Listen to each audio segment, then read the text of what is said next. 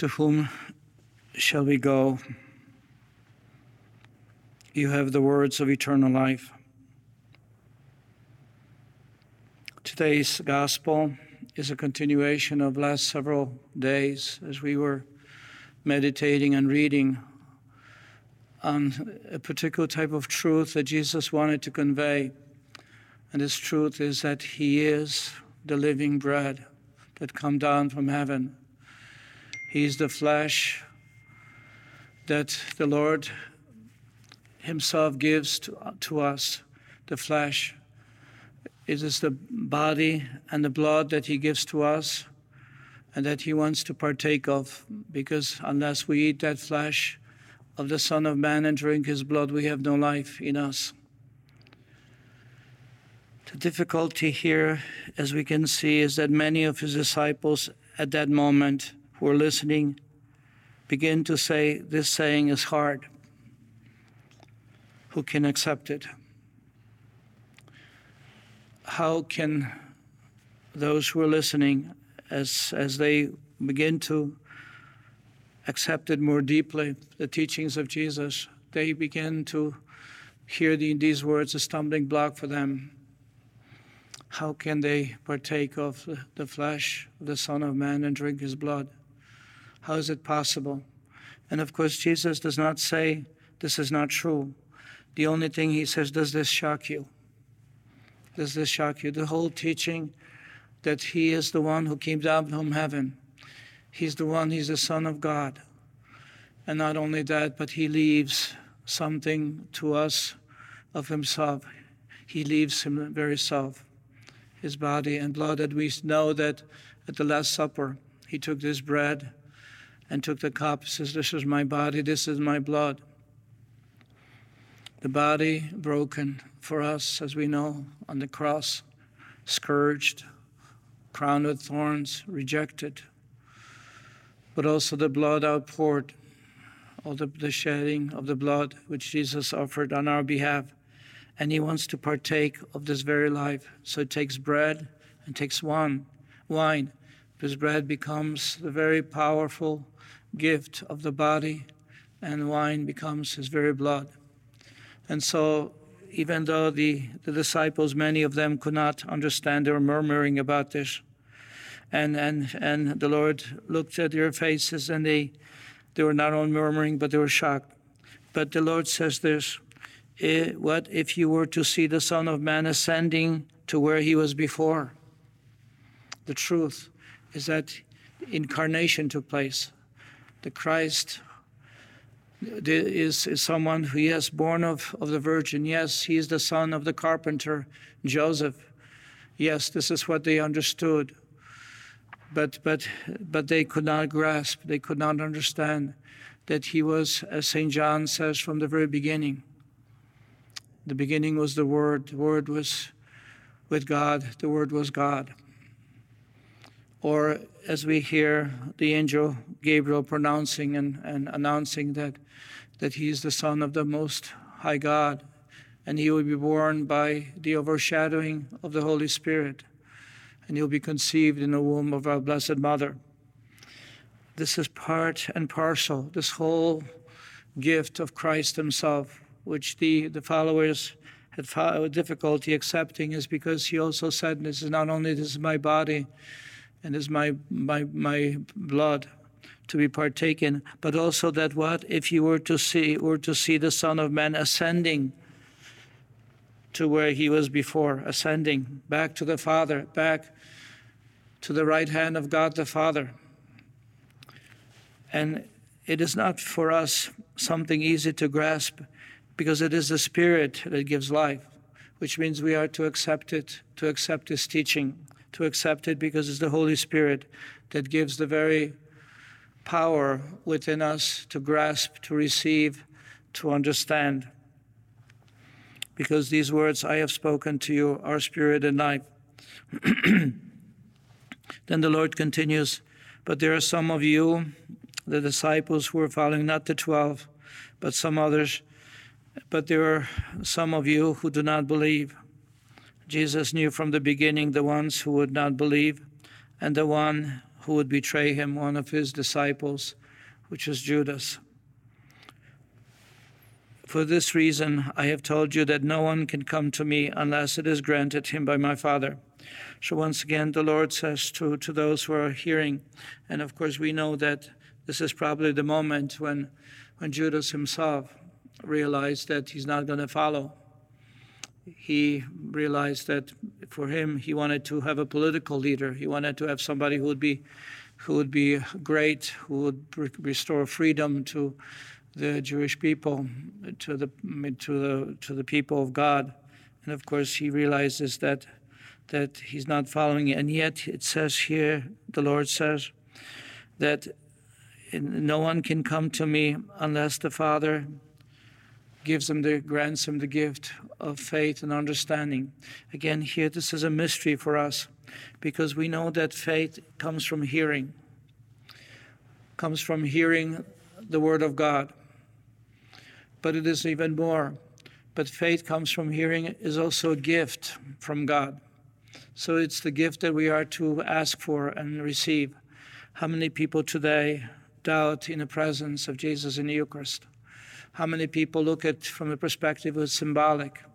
How many people say, well, we have to take it not literally, but we have to look at it from the perspective, yes, he is the gift. But the Lord says very clearly today, and is challenging us that we are to accept him in that fullness of revelation. And he does not deny. He says, no. He doesn't say to the people, I don't really mean it. I didn't really mean to say that I am saying this literally. No, he did not say. He says, does this shock you? Does this disturb you?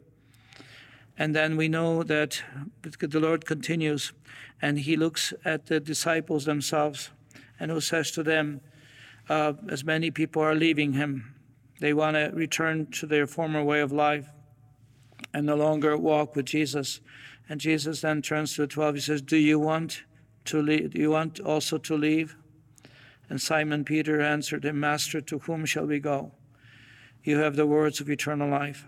To whom shall we go? We have come to believe and are convinced that you are the Holy One of God.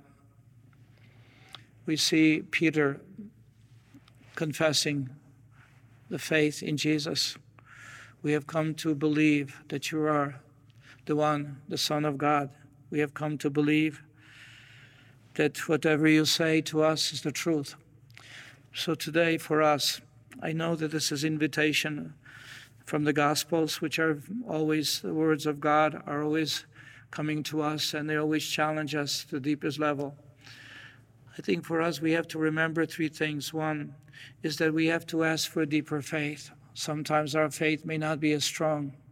Sometimes doubts may creep in. And so we have to ask for a deeper faith, not only for ourselves, but for others. Because faith, yes, it comes from hearing, and somebody has to proclaim and teach it. But the Holy Spirit has to create within us this conviction, the deep conviction and sense that this is true. This is absolutely true. That the bread and wine become true body and blood of Christ.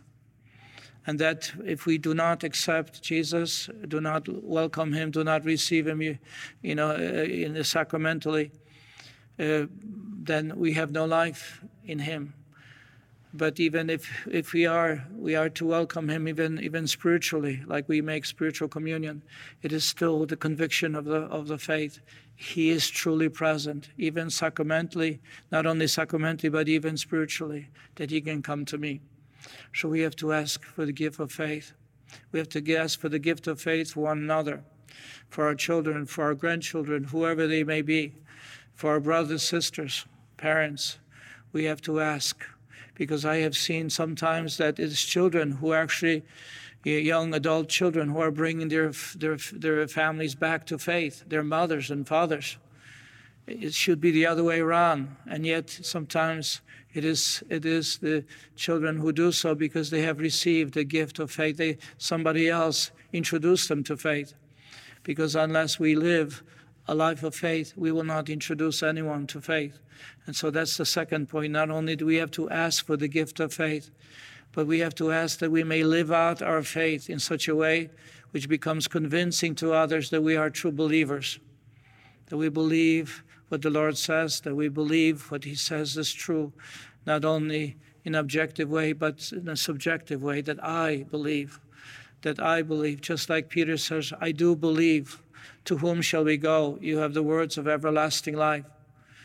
And the third element of this whole gift that God gives us, besides asking for the gift of faith, living it out, is being able to also to introduce it to others, because then we become the proclaimers of the truth.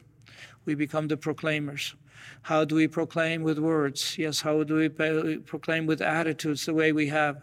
How do we proclaim even in the world that's so politicized today, that we are still remaining faithful to God? Because it is the Spirit of God that gives us the gift. I remember once I heard a president of the country during the John Paul's visit, one of these, papal visits to a country, and he, kind of young as he was, he wanted to sort of be associated with the Holy Father.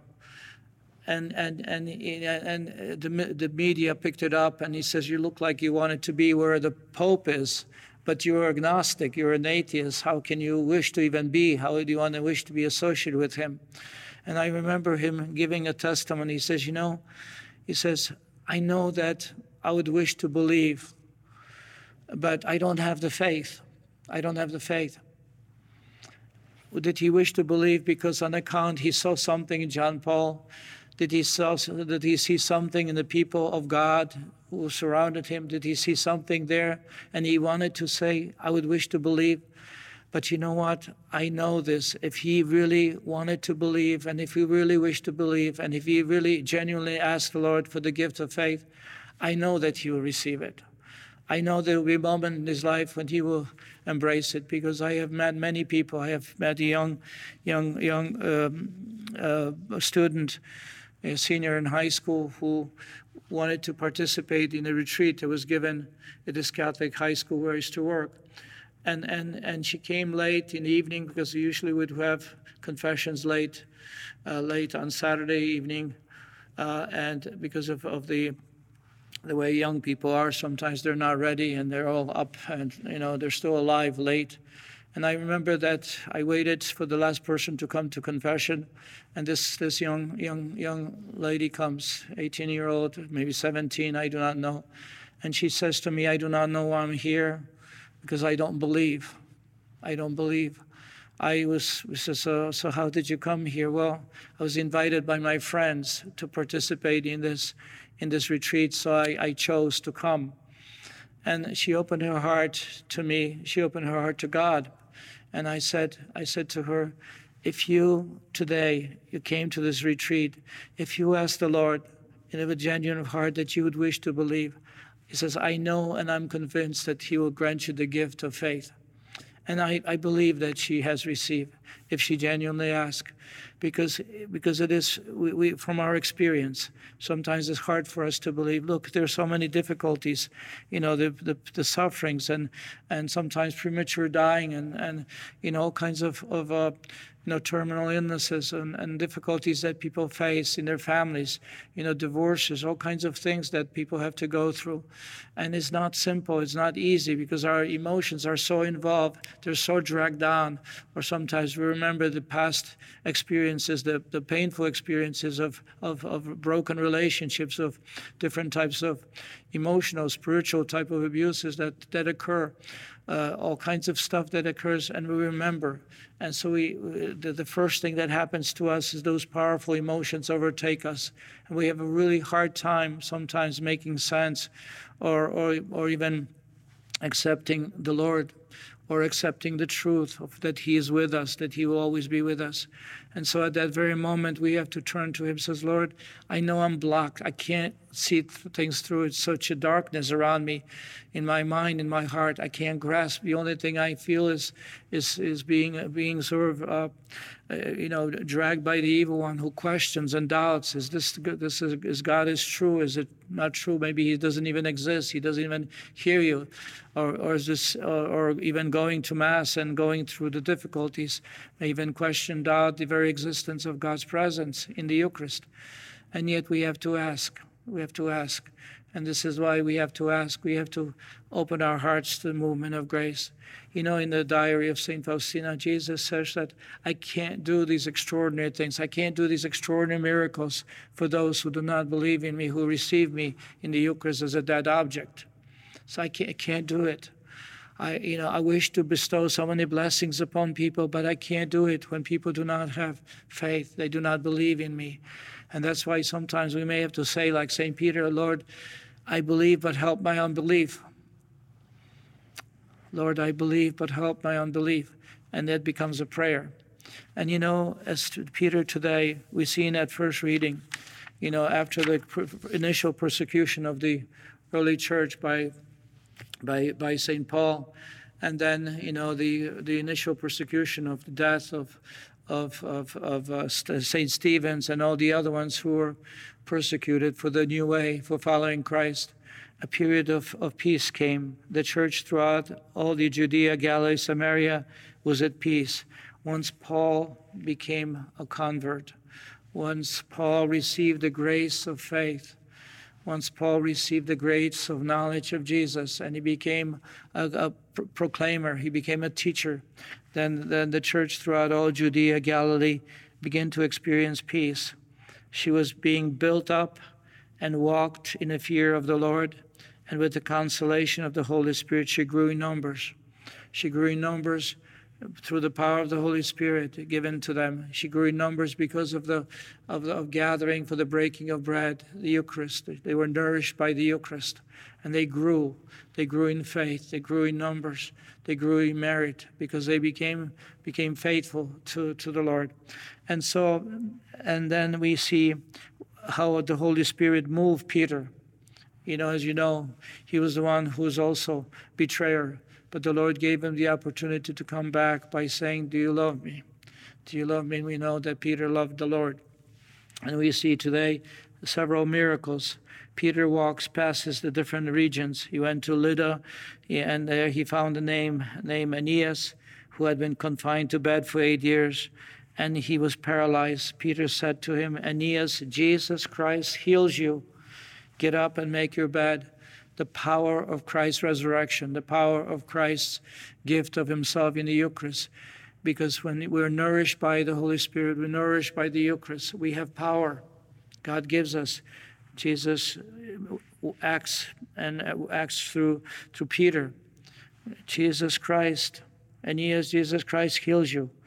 I have been witness to various healings, extraordinary healings that were approved by the Church as miracles.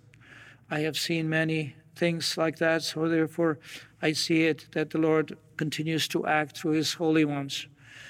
St. John Paul II, St. Faustina, we have many others, St. Stanislaus today, even raising the child from the dead. On May 18th, we will speak about him. And again, the witness, that's the feast of St. Stanislaus. We pray each day at Mass that he's the one patron of those in mortal danger. And we know he raised a child in the womb, which died, which shriveled. There's no more life, and yet he was the one. Peter today manifests this power, not only to heal, but then in Joppa, which is a port city in the Mediterranean, there was a disciple named Tabitha.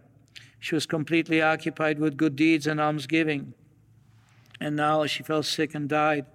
Since Lydda was near Joppa, the disciples, hearing that Peter was there, they sent 2 men to him to request, please come without delay.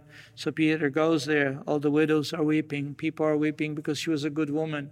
She was a faithful woman, full of good deeds, which means she was working on behalf of so many. So many cried. And Peter knelt down and prayed. So there it is. He goes to that bed, knelt down and prayed. How long did he pray? We do not know.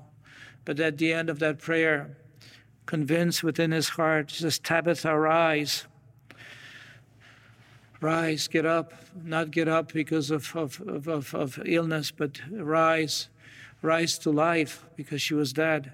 She opened her eyes, saw Peter, and sat. And he gave her his hand and raised her up. And when he had called the holy ones and the widows, he presented her alive. Then he called everyone, the widows who were crying for her, all the holy ones, all the believers. This became known all over Joppa, and many came to believe in the Lord. The power of God were at work within us who believe. And I know I'm saying this not because we believe, but God gave us the grace. He strengthens us by reading, by contemplation of the Word, by the Eucharist, by the gift of the Holy Spirit. He gives to each one of us. The Lord does not ration his gifts. He wants to give us everything. But as the diary says, as Jesus says to St. Faustina, the vessel with which I wish to bestow upon you these extraordinary blessings is the vessel of trust.